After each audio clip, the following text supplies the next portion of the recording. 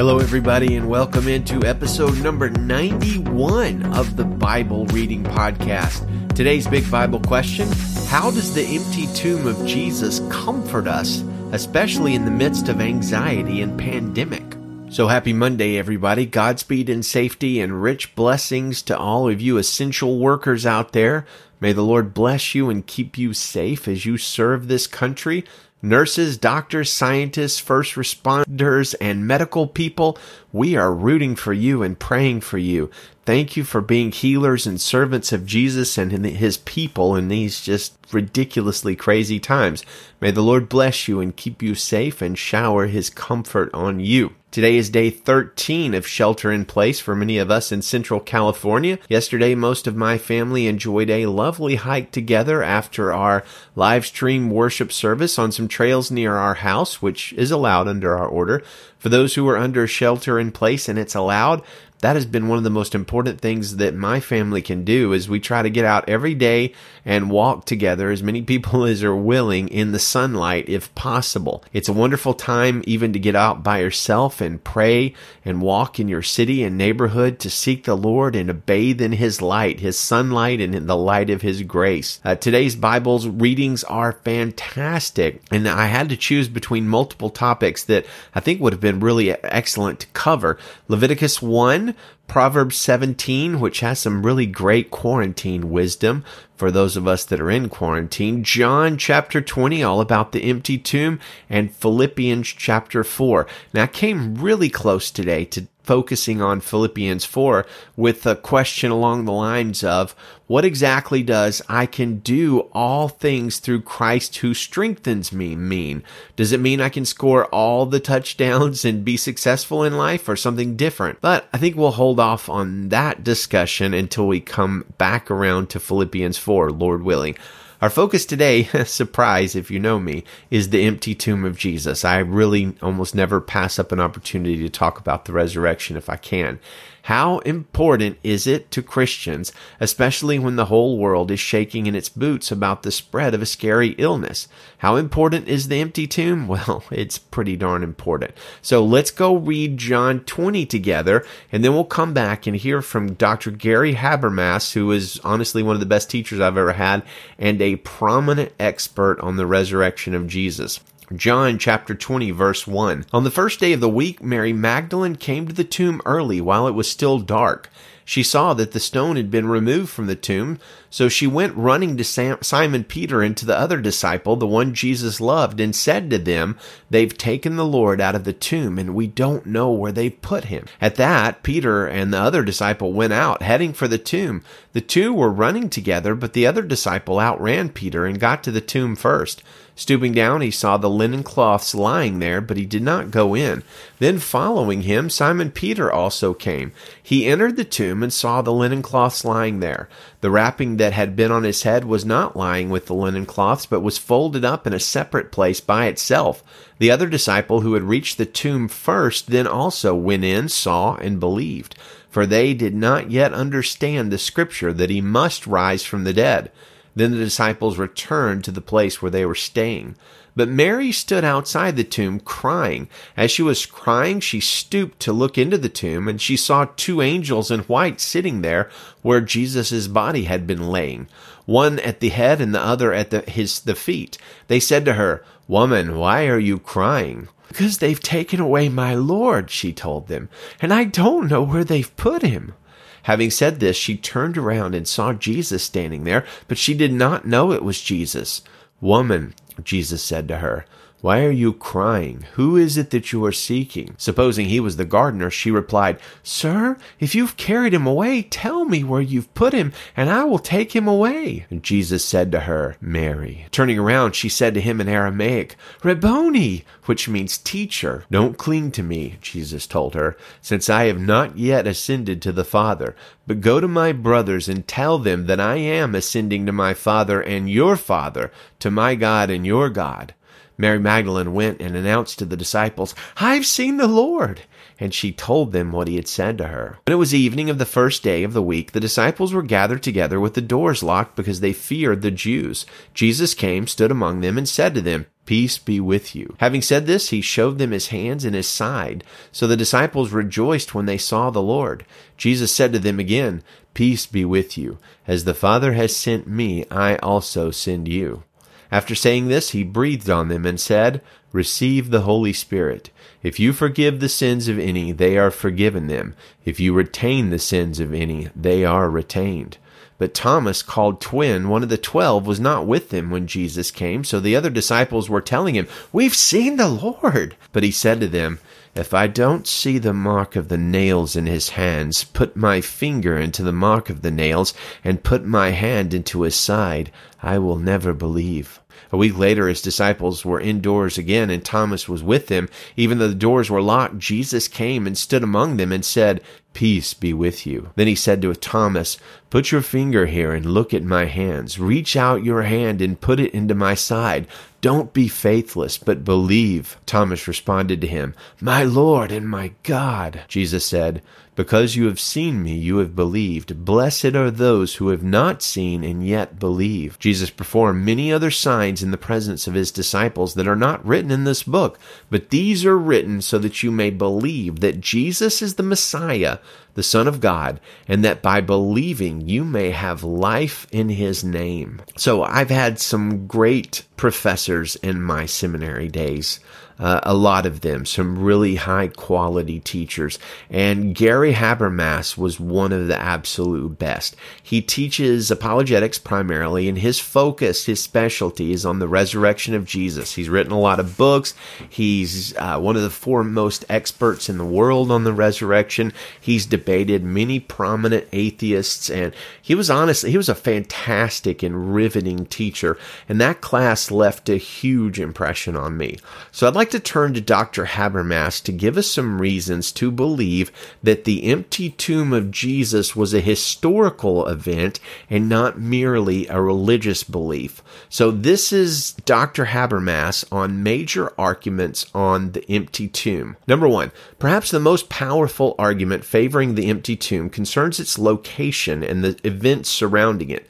The gospel accounts are unanimous that Jesus was buried in a tomb that was located in Jerusalem. Few critics question this, holding that Jesus died and was buried in the city.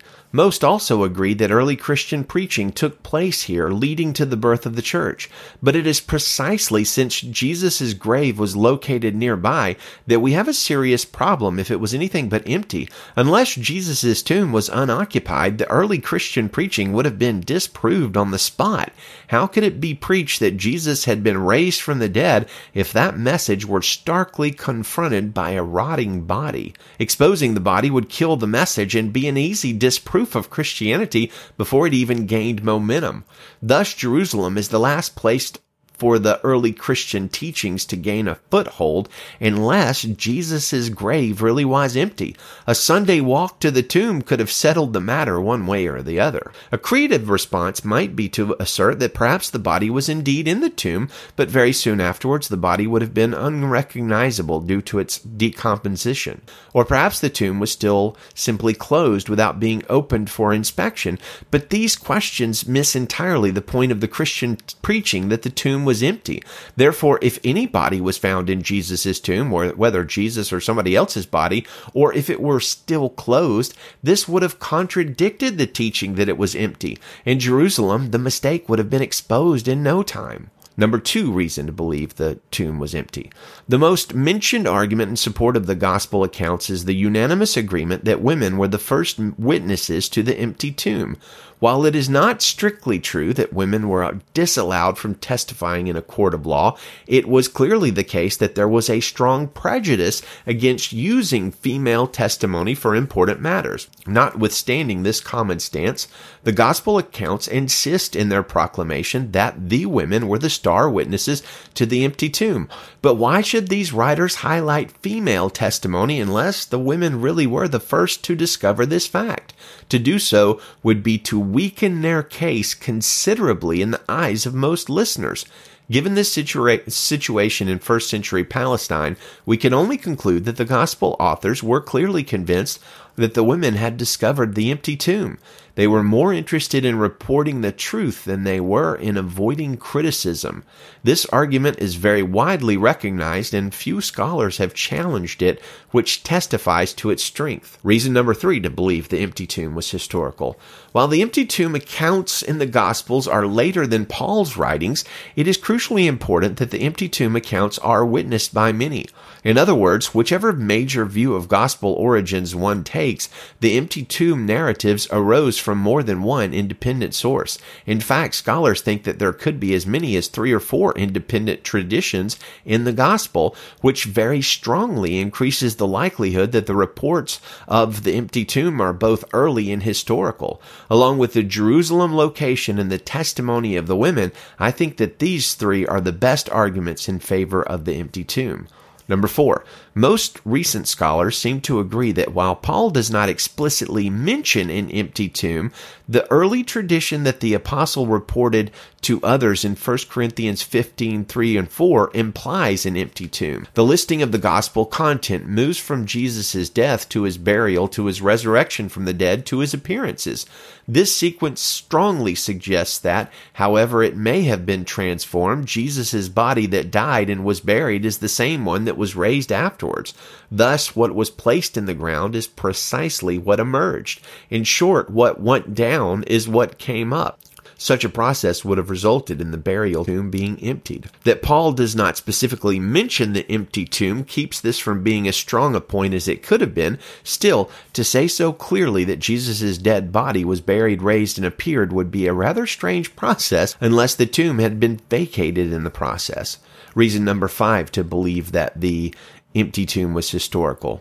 Many scholars, says Habermas, also concede that Acts 13 may very well contain another early creedal tradition, an early sermon account that was included in a book that was written at a later date.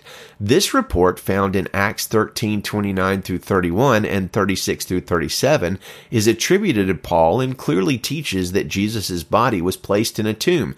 Then he was raised and appeared to his followers without undergoing any bodily decomposition. If so, here we would have an early text where Paul even more strongly acknowledged the empty tomb because Jesus appeared and his body did not experience any decay. Reason number 6. According to reports that are found in Matthew 28:11 through 15, Justin Martyr and Tertullian, both of them early church fathers, for almost 2 centuries or more, the Jewish leaders tried to explain that the tomb was empty because Jesus' disciples stole his body. This means that the Jewish hierarchy even acknowledged the fact that Jesus' body was no longer in the tomb. However, even skeptics freely recognized that the explanation provided by the Jewish leaders was exceptionally weak. For example, if the disciples stole Jesus' body, how can we account for their incredible transformation, such as forfeiting their family years as well as their jobs, health, and even their peace, all for the right to be chased for decades around the Roman Empire just so they could preach a message that they clearly knew was a false tale? Further, how do we explain their willingness to die for what they knew was a false proclamation of Jesus' resurrection? Moreover, how does this explanation allow us to account for the conversion of Jesus' brother James, who had rejected Jesus' message when he was alive? And we also lack any convincing reason for Paul's conversion from Judaism. So, all for the sake of providing a clearly unconvincing alternative account, the Jewish leaders even admitted the empty tomb. Finally, number 7 reason to believe the empty tomb was historical. Habermas says, a word should be said about the scholarly thesis of N.T. Wright and others. In the ancient world, whether pagan, Jewish, or Christian, writings up until the 2nd century A.D. were in complete agreement that the very definition of resurrection was clearly a bodily notion. In fact, there are almost no exceptions to this ancient view that being raised from the dead is something that, if it ever occurred, could happen only to the body. So it had this same meaning throughout the Old Testament and Gospel accounts, as well as in Paul's writings and the rest of the New Testament teachings about Jesus. This would indicate that Jesus' resurrection was conceived in a bodily manner, necessitating that the tomb was empty. These are some of the reasons why a majority of contemporary scholars recognize the fact of the empty tomb. Still, other arguments could be provided as well. This is why historian Michael Grant concludes that, quote, "The historian cannot justifiably deny the empty tomb because if we apply the same historical criteria that we use elsewhere, then the evidence is firm and plausible enough to necessitate the conclusion that the tomb was indeed found empty. In light of arguments such as those we have produced here, this conclusion seems to be very difficult to avoid.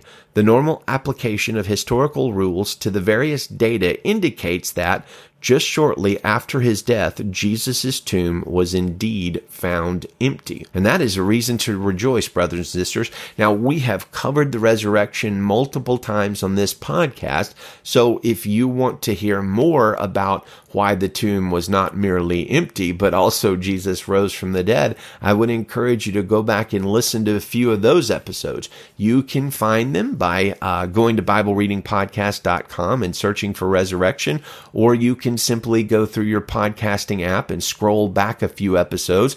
The most of the episodes about the resurrection occur when we cover one of the last chapters of the gospel, but also we talked about it when we went through 1 Corinthians 15. Well, let's go on to the rest of our Bible readings, beginning with Leviticus chapter 1, Verse 1. Then the Lord summoned Moses and spoke to him from the tent of meeting. "Speak to the Israelites and tell them, when any of you brings an offering to the Lord from the livestock, you may bring your offering from the herd or the flock. If his offering is a burnt offering from the herd, he is to bring an unblemished male. He will bring it to the entrance to the tent of meeting so that he may be accepted by the Lord. He is to lay his hand on the head of the burnt offering so it can be accepted on his behalf to make atonement for him. He is to slaughter the bull before the Lord. Aaron's sons, the priests, are to present the blood and splatter it on all sides of the altar that is at the entrance to the tent of meeting. Then he is to skin the burnt offering and cut it into pieces. The sons of Aaron the priest will prepare a fire on the altar and arrange wood on the fire. Aaron's sons, the priests, are to arrange the pieces, the head, and the fat on top of the burning wood on the altar.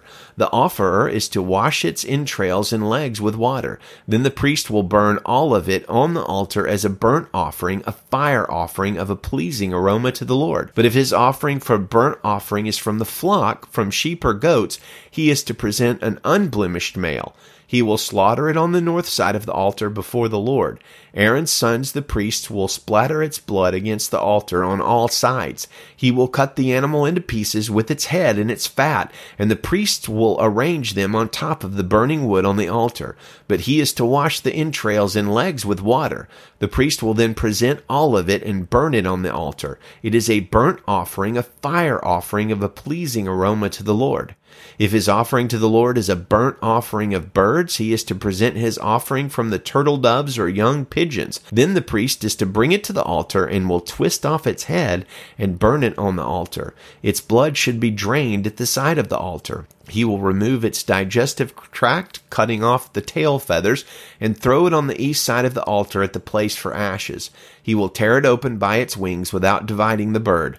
Then the priest is to burn it on the altar on top of the burning wood. It is a burnt offering, a fire offering of a pleasing aroma to the Lord. Proverbs 17, verse 1. Better a dry crust with peace than a house full of feasting with strife. A prudent servant will rule over a disgraceful son and share an inheritance among brothers.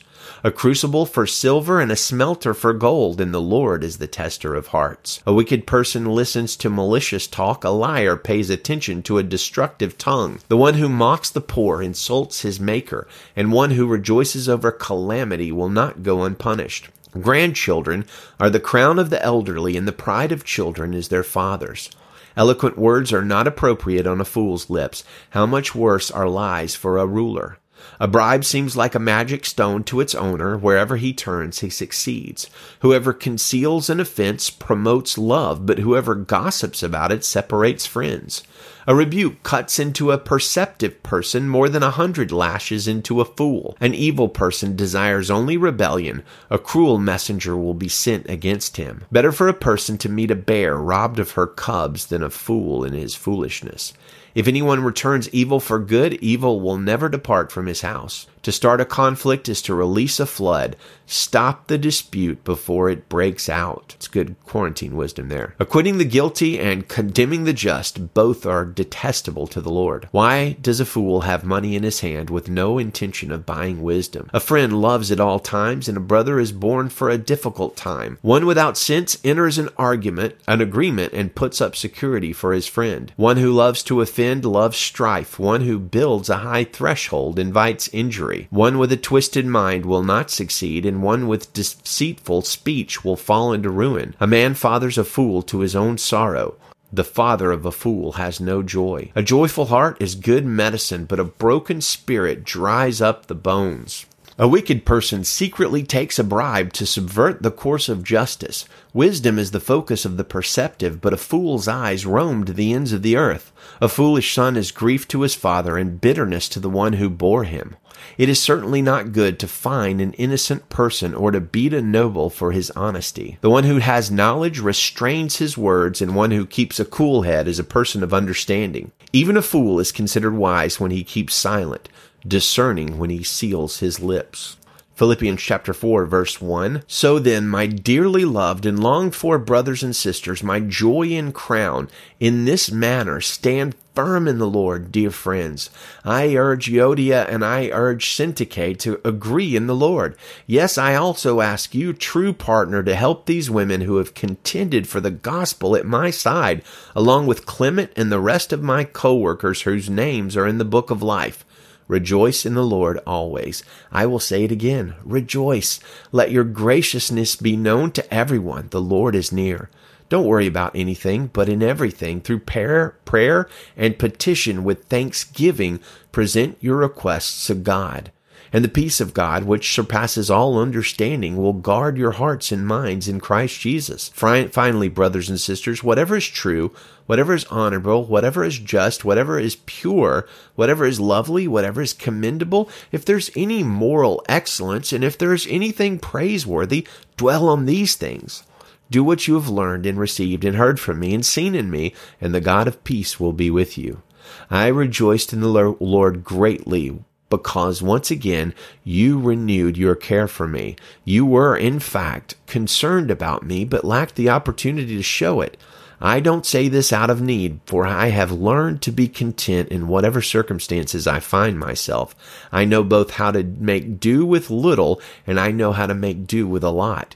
In any and all circumstances, I have learned the secret of being content, whether well-fed or hungry, whether in abundance or in need. I am able to do all things through him who strengthens me.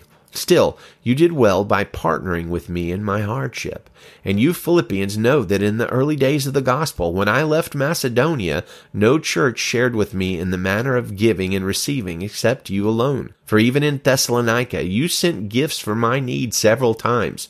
Not that I seek the gift, but I seek the profit that is increasing to your account. But I have received everything in full, and I have an abundance. I am fully supplied, having received from Epaphroditus what you provided, a fragrant offering, an acceptable sacrifice, pleasing to God. And my God will supply all your needs according to his riches and glory in Christ Jesus. Now to our God and Father be glory forever and ever. Amen. Greet every saint in Christ Jesus. The brothers who are with me send you greetings. All the saints send you greetings, especially those who belong to Caesar's household. The grace of the Lord Jesus Christ be with your spirit. Amen. I can't end it any better than that. Dear brothers and sisters, the grace of the Lord Jesus Christ be with your spirit. We'll see you tomorrow. Lord willing, Godspeed.